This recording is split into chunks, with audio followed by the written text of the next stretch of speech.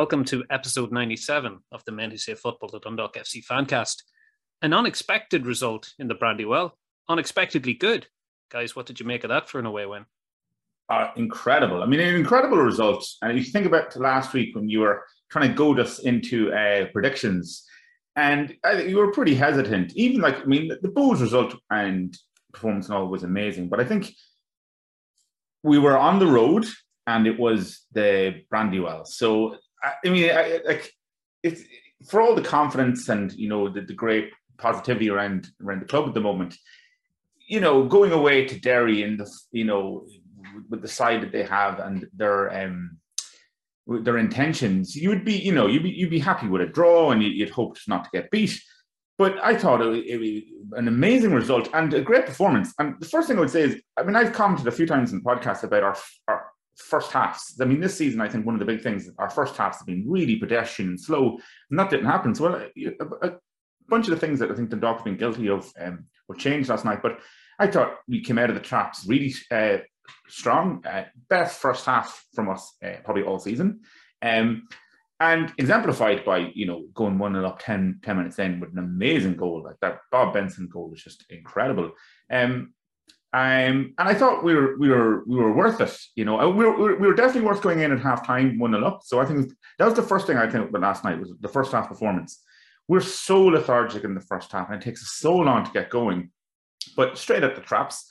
The other thing I said is, remember, I was saying sometimes when we have a good result, like the result against Drogheda or whatever, you hope that you bring that energy through to the next game, and then we're very flat against the UCD or something like that. I thought we kept the momentum going because our performances have been up, down, up, down, up, down. Kept it going. I thought at halftime we were well worth it. I mean, they had a couple of good chances, and I think Nathan Shepherd made some good saves. Second half, I thought Derry came out much stronger, and I thought they were worth their equaliser when they equalised. I thought we were never overrun by them, and I thought we were equals in the second half. I thought their goal, really, really good free kick. That's the one thing you have to say about it. It was perfectly placed and a great header. And at that stage, for me personally, 1-1, you go. It's such a shame when you're holding the lead for so long to lose it. You think, okay, well, a draw would be fine. But then to win it towards the end, I thought it was amazing. Really great move. I thought the best part of it, I think, was John Martin stealing the ball, and then got it to Hoban, and just another Pat Hoban goal. And he's edging closer to that record. And then, we held out. I know Patching hit the crossbar and people go, oh, unlucky and stuff. But, when you hit the crossbar, you technically missed. So people always act like hitting the crossbar is some kind of random chance generator that, it could have been a goal. No, it missed. But, it was pretty close. But I thought we were worth the win. Because I know some people maybe on the Derry side were talking about Derry being unlucky and stuff like this. But I don't think anyone can complain about us taking the 3 points. And given some other results and stuff generally, just a really great night for us. Looking back over the last few results, I think we're now won 4 in the last 5 games. The only drop points were away at UCD, which, arguably we should have held on to and won. And I think it's safe to say that at this stage, we're on a bit of a run. We speculated at the start of the season that, it would take time for this team to gel. And I think we're finally there, right? We've gotten to the point where the team are motoring and probably better than we expected. So the 4 wins out of 5 is, dare I say, championship form, kind of thing. Now we're miles behind Shamrock Rovers, but that is the kind of, consecutive run of results that you want to put together if you're putting yourself in contention for that kind of thing. So it's really great to see. And I think we could have no complaints. I don't think, as Rory said, Derry can't really have any complaints either. We worked really hard. I think the team shows a lot of character. When you lose a goal, after having led for so long, can be very easy, to sort of go to pieces a bit. But team picked themselves up, worked really hard, got that goal back. And I think the work rate in the build up to that of John Martin, right, before setting up Pat Hoban for, I have to say, a pretty difficult finish, right? It was from a tight enough angle, but slotted it home really, really well. And I guess he's another man, right? We can talk about the form a little bit. He's not been knocking in hat tricks every week or that kind of thing, but just every single game chipping in with a goal here and there. Some of them are penalties, that kind of thing. But he is just clocking up the goals again and again. And In the offseason, when he signed his 3-year deal, there was a lot of talk about him breaking the all-time goal scoring record. And I thought, well, 3 years, he'll definitely break it in that time. I'm not sure if it'll be year one, it might sort of ease into year two, but he's cut the deficit now to 9. And I think it's going to be, sort of this summer by the time he's breaking that. Like, it's just not going to be long. And I think, for him, for the team, like, everything is just sort of motoring at the moment. And I don't know, I was going to say if we could just keep down the bookings and that kind of thing a little bit at the moment as well, we could keep this going. We could, start making a lot of other people uncomfortable. And I think, a couple of people have pointed out already that we're 4 points behind Derry with the game in hand. We could be leaving ourselves into, contention for second place in the not too distant future. There's a nice little gap opening up with the Pats result against Shells, so that we now have a little bit of comfort. Now, we all know that can change with only one bad result, but we're now on 28 points with a game in hand over St. Pat's, who are on 25. So we've been talking about third as possibly the maximal that you could expect from this team this season that would get us back into Europe. That would be a really good achievement. But I suppose, given that we are Dundalk fans after last night, expectations might begin to get a little bit more ambitious, because on paper, Derry away is probably the second toughest game that you're going to get in the league fixture calendar. Yeah, we seem to handle it very comfortably. Now, I would say there was probably a general lack of quality, I suppose, to Derry's approach, given that, the way that they were kind of quite, they were getting good results earlier on in the season. And when they assembled that squad that they assembled and took, how many was it again? 4 players from Dundalk. Everybody had them down for a title challenge, but they seemed rather subdued last night. Do you think the absence of Michael Duffy and Patrick McElhenney have sort of contributed to that lackluster display and really derailed their bid for a title challenge this season? Or were Dundalk simply just very good at not letting them into the game last night? I think it's a bit of both. I think Derry probably weren't at their best, and I don't think they have been at their best. But I thought we were really good as well. I mean, I think Derry even still have enough quality in that squad, even without, those stars, that they could turn over anyone. And they were at home, and they were such great home support that I don't think you can just put it down to their own, maybe weaknesses or not having a full strength team, because I think Rory Higgins has a really good selection of players, and that team that went out, as I said, could turn over anyone. But I thought we were really good, I thought we did everything we were supposed to do properly. They had a few chances, but at the same time, I thought we dealt with them well, and I thought Nathan had a couple of good saves and stuff like this, and we pushed them really hard as well. And I think the pendulum did swing, because I think the first half was mostly us. Second half, they definitely got a bit the possession back, definitely, but we pushed them really hard. So I think that Dundalk really put it up to them. So I definitely think we were worth it. And as Martin said, we're on a good run now, and there's definitely a head of steam up now in the last few games. And we're getting the results that we kind of always knew. Well, we started to suspect were in the team, because we had a lot of draws at one stage. So there was that potential, because we weren't losing games, but we just weren't winning them. And we felt that we had the defense sorted, but there was just this unlocked potential going forward. If you think about the recent results and like the Bows, I mean, the fact that we came from behind to win it so comfortably means there's definitely that. And maybe you could put down the UCD to a mad blip involving some of the decisions of our own players and stuff like this. But when we seem to have unlocked that attacking potential, and if you think about even the goals last night, obviously Pat Hoban, okay, so who is, as Martin said, on his way to become the club goal scoring record, and Robbie Benson back to doing what he does best, because we were missing him for a bit, and even though we were so excited to get him back, and you could clearly see his influence at the start of the season. I think last night we were seeing the best of Robbie Benson, definitely. So I think the stings are clicking in going forward for us now. And you're seeing it, because you don't go away to Derry and score 2 of those types of goals without your own quality. So I think we were well worth it. Yeah, like despite the messy periods of the game where, there was casual turnovers of possession from both sides, or frustrating elements where we were kind of kicking the ball from our own restarts directly out of play or directly to Derry on far too many occasions. The goals themselves were moments of really impressive quality. And maybe if we, like, Robbie Benson, obviously, and Pat Hoban have been stalwarts of the golden era, and we've praised them God knows how many times. And I think, their quality was evident again. What was also interesting was the build up to those goals, the assists. We see that Sam Bone has a really composed touch, a really, impressive pass that bisects two defenders, puts Robbie in. Robbie has an awful lot to do, but he's got this brilliant right foot, left foot touch and turn. And the shot is away, I think, before the keeper even realizes it. There's real power behind it. He keeps it low and it's right in the corner of the goal. I don't think anybody is saving that. Brilliant finish, brilliant strike from a player who's done it so many times for us, and it's great to see him back again. But I think Sam Bone's pass is really kind of, it's really worth noting. He is very comfortable on the ball. And again, he filled in at centre half this time. And usually you'd be a little bit worried about changing your central defensive partnership, because that takes quite a degree of understanding. And you're always a little bit nervous when a regular has to come out and somebody new has to go in, because you can have that maybe lack of cohesion when a new pairing are playing together. But there wasn't really any of that. Our defence has been very, very solid.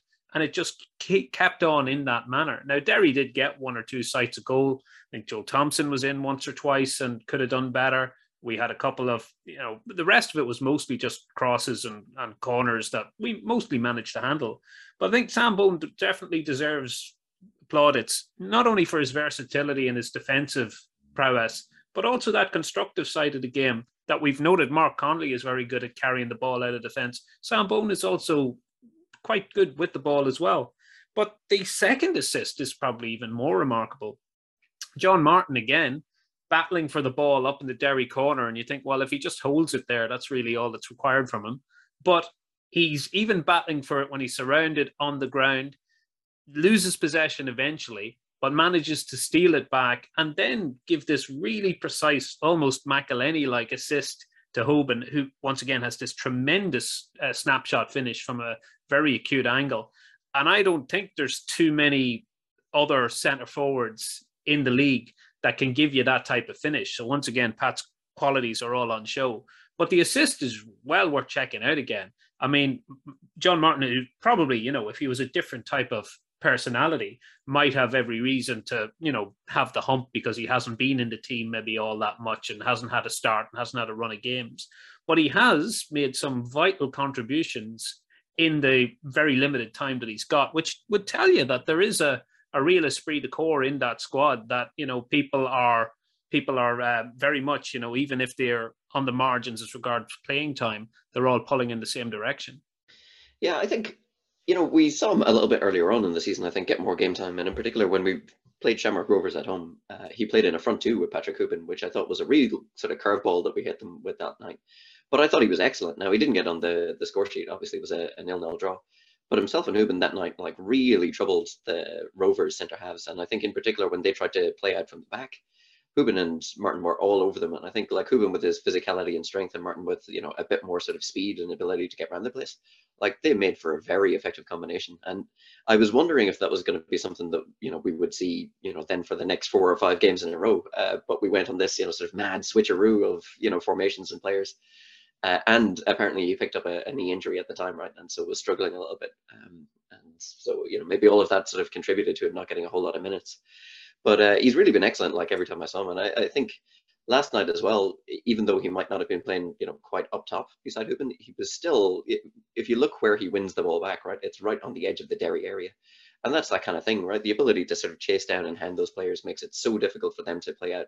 It means that we're winning the ball further up the field, which I guess was a feature for the first goal too. And, I think a couple of weeks ago we said we need to be a little bit more adventurous in front of goal, right? Where we're kind of getting shots away earlier and this kind of thing. And Robbie Benson, wow, he really took that to heart, right? Because, just one touch to get it out of his feet and bang. And, those are the kind of goals that I think we were missing a little bit earlier in the season, where we were, trying to walk it in a little bit sometimes. So, yeah, I think all of that goes to show that there is that real sort of determination and, sort of fight to keep going, but also that ability to win the ball back high up. On Sam Bone, right, the only thing I'm wondering, is he just too versatile? at the moment, because there's a lot of players, if they were, what would you say, devoted to a single position, you would say he has a good chance of nailing down like one of those where he's played this season. But I think the reason that we brought him into the squad at the time was, there was huge uncertainty about who was going to play at right back, sort of holding midfield and centre half, this kind of thing. And so I think he was really brought in for that versatility in the first place. And that has seen him like floating around and contributing in a lot of different areas. But, he's looked pretty comfortable in all of those areas, right? He was good at right back at the start of the season, albeit very narrow. He was switched to left back for a couple of games, when we went to Sligo and that kind of thing, and looked pretty comfortable there. I think he's played holding midfield for, a few spells during the odd game. And now he's at centre half for a run of games now as well, and looks very comfortable there. So the only thing from his perspective is that I really hope, he nails down one of those positions. And you would have to say that centre half is probably his best position, or his natural fit at least. That, we've seen him play there for Shamrock Rovers, for Waterford. I don't know if he played there for Pats last year, but, it looks like probably his best sort of long-term position. And if himself and a partner like Mark Connolly just sort of find a groove, right, I think that will make for some interesting questions when Andy Boyle and Brian Gartland are both available for selection too. Yeah, I think one thing that Mark makes a good point as well, which typified us about the 2 goals, is the fact that we fought to win the ball back. And there's another thing about Dundalk this season has been that strange lethargy at times and, kind of lackadaisical attitude. But last night we were, not even for the 2 goals, but we were, pushing them all the way and, marking them really close. And yeah, to win the ball, especially as well, by the way, it's a draw, you're away to Derry, and then you might think, well, maybe in their heads, it was that close. I mean, it was 8 minutes to go, whatever. Maybe they'll just say, we'll ride this out. But the fact that Martin and Hoban were not giving up, it was really great to see. And it's kind of a change, because I think there's this renewed energy in the team. And I think those 2 goals really typify it. To win the ball back that high up the field and to do something with it. Again, it goes back to what I was saying along about that attacking potential finally being unlocked, because we could see the players from the start of the season. We could see the quality there. And it seems like it's being unleashed. Of course, it wouldn't be the Men Who Save Football if we didn't have something to moan about. If I turn to Twitter briefly, Adam has come in to say, delighted with the win, but how many balls did Shepherd kick to his opposite number? Very unlike him, hopefully just a blip. Now, I reckon it was uncharacteristic. I think Nathan's been really, really good, but it was getting a bit frustrating when the restarts were being just booted straight out of play on a couple of occasions, or right through the whole length of the field and coming to the Derry back four, or all the way to the Derry goalkeeper. It was almost like back to the days of Chris Benyon when he used to kind of do that habitually as well. Now, you weren't having this, Rory, but do you think that's one of the areas that we could improve on? And generally, again, like we've talked about a sloppiness in passing. I think generally speaking, the league this year, it seems to be a long way off the peak of maybe, we talk about 2015, 2016 a lot, when our passing was very, very slick and cohesive and we rarely gave the ball away. That messy element, do you think that's an area that we could maybe still do a little bit to get right? Definitely. I mean, I think we're definitely work in progress. And the thing about Nathan, I'll say, is, I mean, he's had such an incredible season, but he's so young and he's so fresh that, he's not going to be the fully rounded thing yet.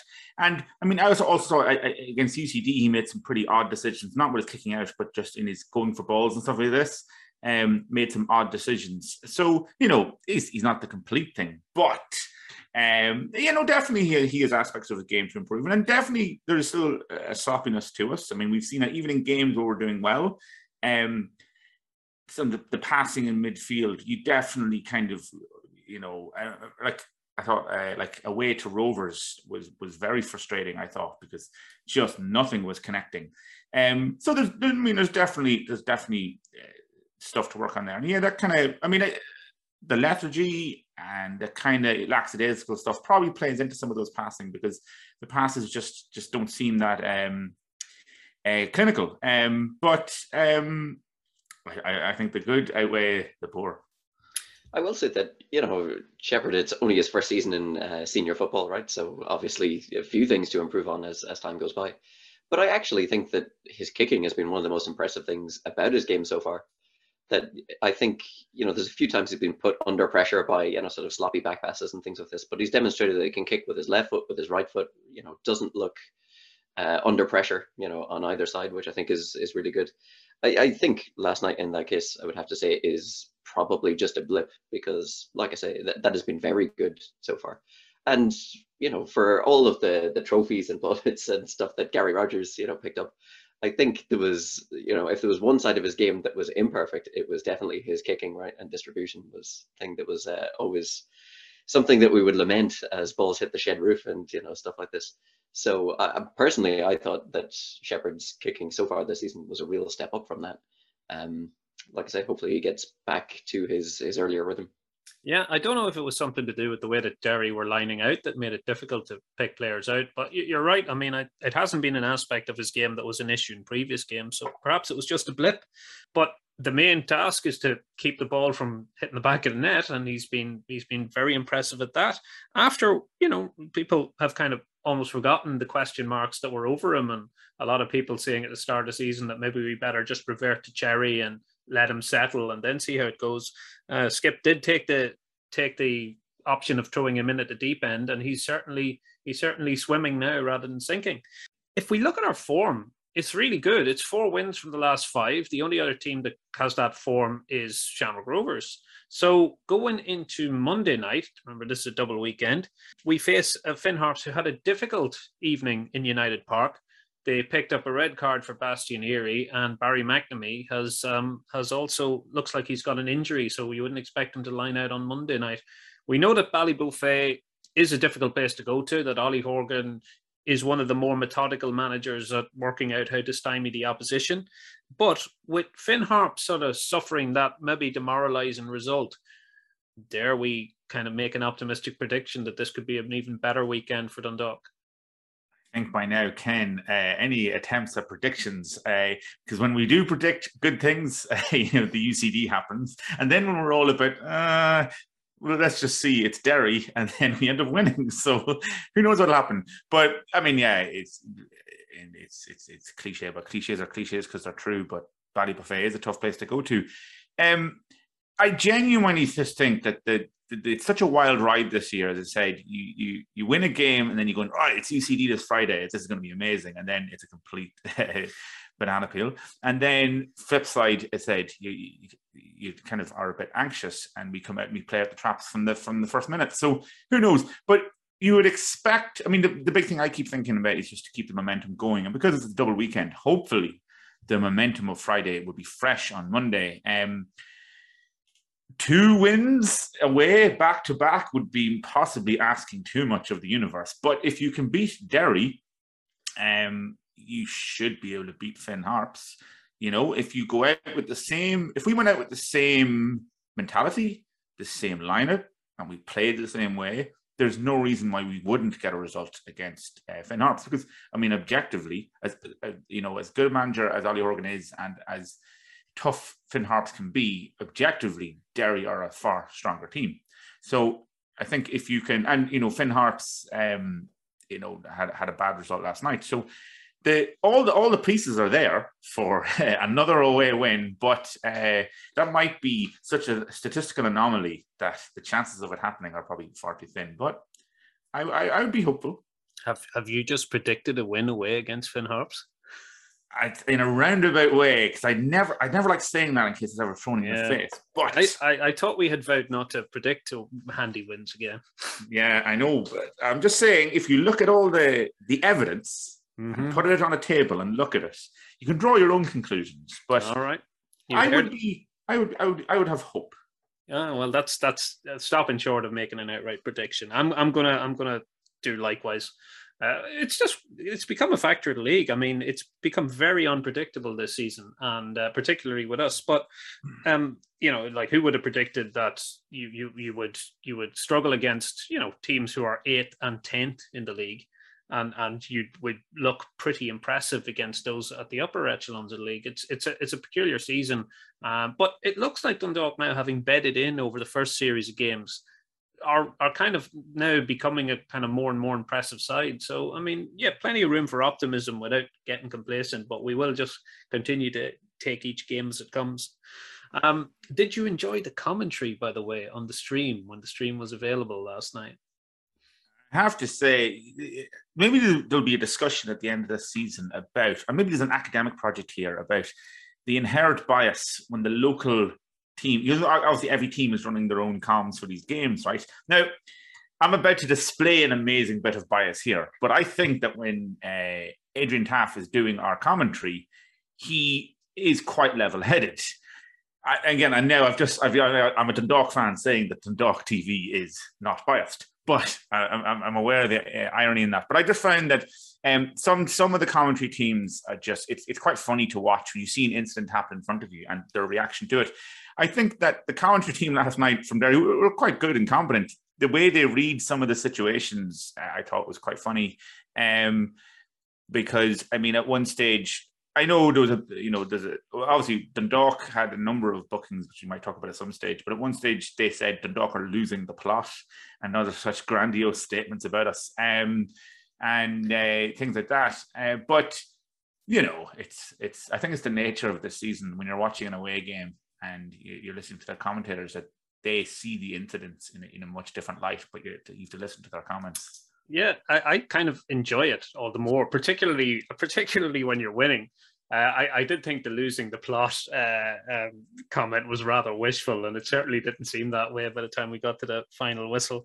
But it's funny, the reality tunnel you mentioned that home supporters and home commentators can go into. They had their candy striped glasses on last night. But I think perhaps our own commentary team are more objective, because I don't know about Adrian, but Flano's from Drogheda, so that kind of... Yeah, Adrian's from RD, I think, so they're not... they're probably, I'm not questioning their loyalties or anything like that, but it not quite as hometown as most other commentary teams. And Adrian also does play for the other team. He does Drogheda United stuff as well, so, There you go. That probably helps his objectivity. I think Adrian and Flano are actually very good. Certainly among the LOI TV crews, I think they're probably... this is no hometown bias, given that they're from RD and Drogheda. I think they're probably one of the most professional duos out there. You don't really mind a bit of partisanship on the part of the commentary team and stuff like that. I mean, to a degree, expected as well. But I think the main thing is, do you get a sort of professional service? And I think, by and large, the LOI TV package hasn't been too bad from that perspective. But there have been a couple of exceptions, right, here and there, notably, where we'll just say that the quality and insight of the teams hasn't been maybe completely at the same standard across all of the different streams. And as you point out, I think Adrian and Flano are probably at the peak, I think, of the slope, where there's a few more at the base as well that is hard to listen to. I won't name names, but yeah, generally speaking, I thought like Derry wasn't too bad from that perspective, but let's see what Monday night holds in store. They were possibly excited by the fact that we picked up 8 yellow cards, if you count Stephen O'Donnell's double.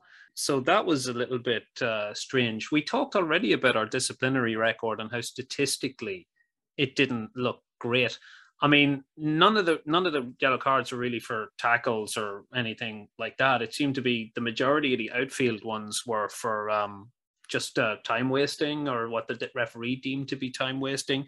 And then we had O'Donnell getting 2, McMillan getting 1 for, anybody's guess. I'm not sure. Do you think 8 was a little bit severe of Rob Harvey, or is there sort of an underlying issue of us being a little bit too tetchy? I think it's a bit of both. I think there's definitely a bit of bite to the team. And I said this on a previous podcast, but I think we are being made in the image of our manager, who, as a player, had a bit of that niggle going on. So I don't think it's a surprise that a Stephen O'Donnell managed team has that slight attitude to it, which I like. And you also have on the pitch people like Mark Connolly, who I love, and who definitely has that kind of attitude.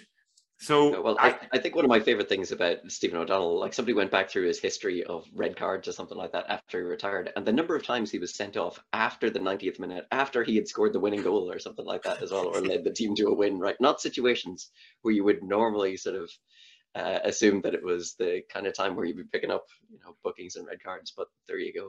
You would just hope that this doesn't come back to kind of sting us down the line, because we all know that when you pick up the 5 yellow cards, that can be an unexpected suspension. Like Mark Connolly, we lost Mark Connolly for a game, and he's been so good for us that we really noticed it when he was gone. So he got a suspension for 5 yellow cards, and that really just creeps up out of nowhere. Because I remember we were going to a game and said, "Where's Connolly?" He goes, "Oh, he's had 5 yellow cards." They're almost worse than the sendings off, because they are the things that are, Now, the thing about all this is it's a strange kind of philosophical question, because it's part of Stephen O'Donnell. It's part of Mark Connolly, for instance. It's part of his game. And yes, obviously, you never want players to pick up yellow cards. But if he didn't have that nature to him, would he be the same player? Now, obviously, there's a balance. You want battle-hardened players with that edge, but who don't get booked. So it's a strange thing with players, because I love players like Mark Connolly, but almost inherent to the way they are. And it's like, as Martin was saying about Stephen O'Donnell, it just seems to be in his DNA, those kind of things. Now, you never want to get a reputation as being a dirty team. We have talked about other teams maybe and their use of the dark arts and stuff like this. You don't want to get a reputation. And again, the real objective thing is you don't want to start losing players. I think, though, we've seen, for instance, we have Gartland and Boyle. We're currently missing Andy Boyle because of the suspension. But then we have, obviously, Connolly and Bone. So we have options, but you don't want to be able to lose your, for instance, whoever Skip deems to be his starting team to constant suspensions and stuff like this. So to me, it's a strange one, because you love to see that bite and you like to see battling players. But if, as you said, if we're kind of like, I just think about Mark Connolly, when we lost him, you definitely noticed it. And that was for 5 yellow cards. And if you could avoid that, and then obviously if you can avoid things like the Andy Boyle sending off, which was just insanity. And we're missing Andy now. Now, what's great is that Bone and Connolly have performed so well. So we're not in trouble. But, as the season goes on, injuries pack up, or if we lose other players, that might become an issue. Just looking down them, what's strange about 8 yellows is it wasn't really a dirty game by any manner or means. There was hardly a memorable tackle in it. It was many things, but it was not a ferociously contested blood and thunder encounter. So it's kind of strange to see that many yellows in a game that was, relatively free of any acrimony.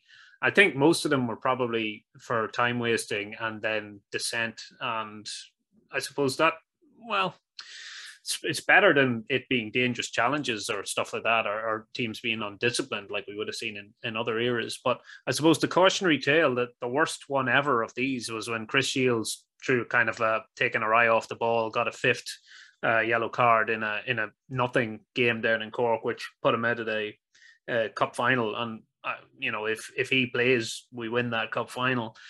Pretty sure of it. So yeah, it is something perhaps to keep an eye on and work on. However, Ballybofey is the next destination. So hopefully another disciplined performance and well organized. We didn't manage the game particularly well, I think, when Derry were beginning to build momentum, and we did give them the initiative by conceding possession quite a bit. I think we did manage to, when it needed to, take the heat out of the game and slow it down. And we know that Finn Harps are a big side, a physical side. We probably will need to, hopefully outplay them, be more constructive. Once again, I think, we've got the quality that perhaps they don't. And hopefully, fingers crossed, it'll be another good display and a good result. Turning to Twitter, the mood is pretty good, as you'd expect. Kevin Mullen comes in to say, what a win. We played some beautiful football in the first half and were full value for our lead at half-time. Worked our socks off all night and finally got some joy on the road thanks to Pat. Yet again, coming up with the goods. Have no doubt Stephen O'Donnell is building something special. Michael Shine comes in to say, Connolly again rock solid in defence and Bone decent too. Benson and Hoban scoring in a winning visit to the Brandywell is very #2019. Consolidating and increasing third spot, it's all good. Simon Canning says, some response to the away form blues. Mark Carolyn comes in to say, brilliant team performance all round. Hard to pick a man of the match. Even the gaffer is in the running. But for the joy that second goal brought, let's say Patrick Hoban. Collie McKay comes in to say, finally an away win, and what a sweet one. Some performances from the lads from the start. Need to back this up on Monday. And that's a taste of the views from Twitter. Yeah, I mean, positive. I think everyone was pretty happy with that last night, so that's not surprising. And the other kind of talk around the place now is where Dundalk could go from here, because I think we've said this before on here, which was, at the start of the season, we didn't really have, we were on this podcast, we had kind of tempered expectations. And as the season moved on, went, oh, wow, okay, European spots. Third looks like a real doable thing now. I mean, we're there on merit, and there's a bit of talk floating around of even looking at second. Now, me personally, I think third would be amazing. And nothing's taken for granted yet. There's a lot of football still to play. But I think we're definitely third on merit, and we have, there is, what happens in the transfer market, and especially with players that we could hold on to at the halfway point of the season, is going to be important. But there's no reason, given what we've seen, that we won't be there at the end of the season. But given that we are now getting kind of interestingly close to Derry, Derry and Shamrock Rovers were marked out from the start of the season. It was a 2-horse race. And it looks like it might be a 1-horse race, but that means that second place spot it's up for grabs. I mean, can we do it? I mean, I don't want to come across, I don't think the Dundalk fans are cocky or confident to that regard, but you have to say that it's definitely, it's not pie in the sky stuff.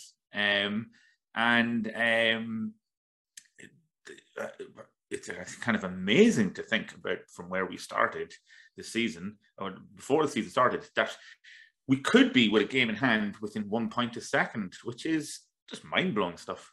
Well, it's quite a transformation in a year, because round about this time last year, we were doing interviews with irate protesters outside Oriel Park in the midst of a global plague.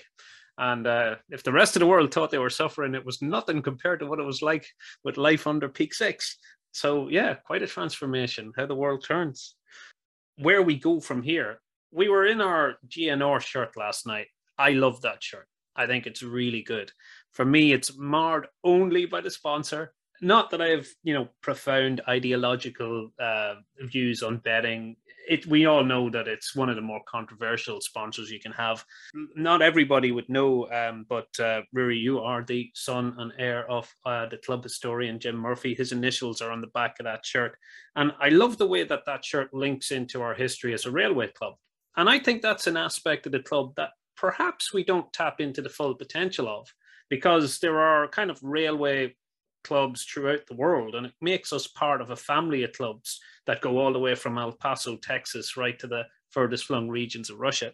And it kind of puts you in a special category. And I'd love to see the club sort of, maybe bring that to the forefront of our branding. I know branding's a horrible word. I hate it associated with a club, but I mean, that is our history. It's something that makes us a little bit distinctive.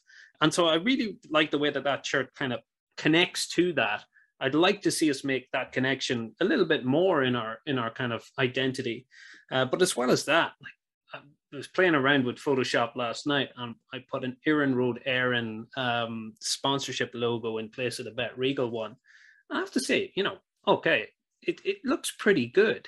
Now, given that we're a railway club, given that Erin Road Erin obviously have a sponsorship budget, I mean, how good would that shirt look if Erin Road Erin became our sponsors? Yeah, I think it'd be great. I mean, I have similar feelings. I mean, I really love the jersey, and obviously for myself, because Dad's initials are on the back. I will say one thing: whilst I am the son of Jim Murphy, to call myself the heir as club historian is not something I'm willing to claim.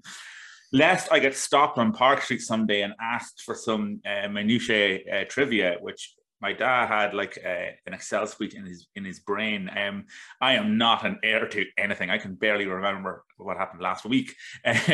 But no, I mean, Dad was involved in the promotion, and he helped with kind of in the inception of that shirt, because he found, with the original GNR Railway team, it's a replica of their original jersey, and it's really interesting because that Dundalk are a railworks team, and it would be really interesting. And you're right, the club never really tied into that. I mean, I think in some ways we're quite linked with Harp Lager because of that kind of iconic sponsor over the years of Harp.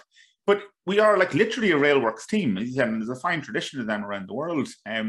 And this jersey was great because it full on GNR. It was kind of it was a celebration of that. And yeah, and I will say as well, the jersey, I have a lot of love and personal feelings about that shirt, but the sponsor also annoys me, also because it feels like it's a hangover from an era we're all trying to forget. So I think loads of people love that jersey, but it's just, Bet Regal to me is emblematic of a time in the club we all want to forget. And I know, listen, contracts have to be honoured and stuff like that. And I know the GNR jersey it's going to be probably synced out by the time a new sponsor comes in. So it's one thing. But yeah, Aaron, they're a public company.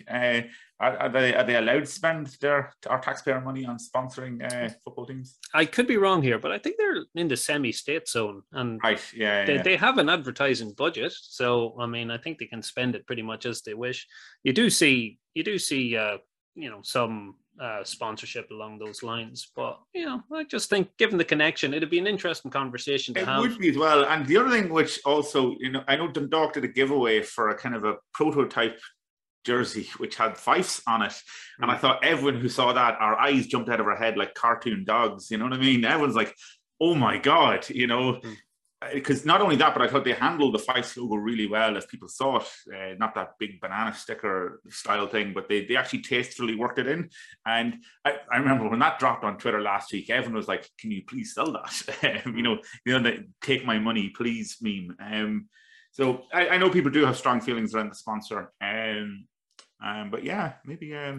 Well, I just think personally, now I know that we'd have some people who are jersey aficionados, and they're very much into their collectors, they're into their retros, they're into their branding, and it's all very important. I wouldn't be quite at that level, but I just think that there are particular Dundalk jerseys that I really, really loved. I love the retro one we had back in 2015-16 with the 3 stripes going through the crest that was harkened back to a classic from the 70s. I really like that one. Of course, there's the iconic Harp Lager double winning 88 with the thin lines, pinstripes on it. I have to put any ethical objections to the side there. I'm willing to go with the Harp Lager logo just because it is so iconic and it is local. But I think, it would be a real missed opportunity if the railway jersey didn't get a railway related sponsor. If they're thinking of doing away with that jersey and just moving on to something new, I'd hold on to it, give it one last shot, see if you can get Erin Road Aaron on that jersey, just matching color scheme, and I think you would have something as iconic as our double winning one in 88 with the Harp Lager and the pinstripes. I know we've migrated off into kind of like leisure wear fashion here, but I just think that would be really something special, and it could be a really big seller. You got it in there in the end, Ken. I know. Crowbar. Do you have copyright on the prototype now, Ken? This is the thing. Now that you photoshopped it, given I photoshopped it and none of it was my own intellectual property, I'm willing to waive any rights. I'm not going to claim. You're going to waive your 10%. Yeah. It is very, but I'm a generous type of guy. It's all for the club.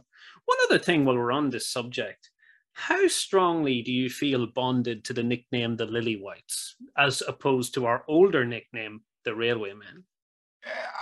To me, I never actually liked the phrase Lily Whites and everything, but it simply is what we've always been known in my lifetime. So it's impossible, I think, to divorce from it.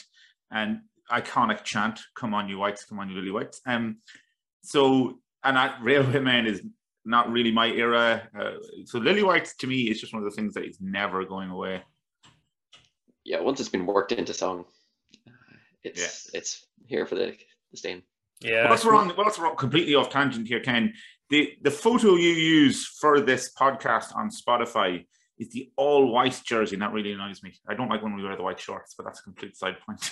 I know some people really like the all white kit. I don't really hate it. Yeah, the only question mark I'd have over the all white kit is that we often have had bad results in it, and that kind of has put me off it a little bit. But I suppose some people like the Real Madrid like look that it gives you. Well, the one thing that's coming back at the moment that I'm in big favor of is collars. It seems like this summer everybody's getting a collar back, and that is the correct way to go. Controversial, but we'll have to put that one out on Twitter. No, I agree 100% with Martin. And where I kind of fell out of love with jerseys is when were two things. When the collars went, and then they became far too slim-fitting, which they eventually rectified by essentially releasing two versions of a jersey, one for athletes and one for people that like pints.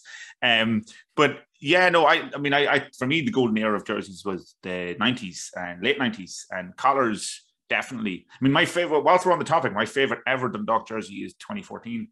To me, that was absolutely the nicest jersey ever. And the material, everything about it, and obviously it's been linked with the memories of that amazing season. But it had a kind of a pseudo collar, but at least it had something. But bring back collars, Aaron O'Darren.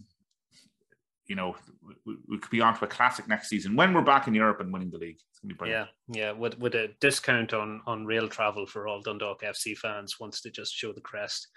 Well, there you are, guys. It's always been an intention to migrate the podcast into men's fashion, and we've taken the first step there today.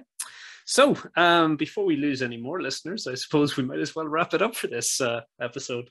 I'd like to thank you very much for your contributions, Rory Murphy and Martin Mullen. Thank you to everybody who listened in, and also to all your comments on Twitter. We look forward to talking to you on Monday after our trip to Ballybofey.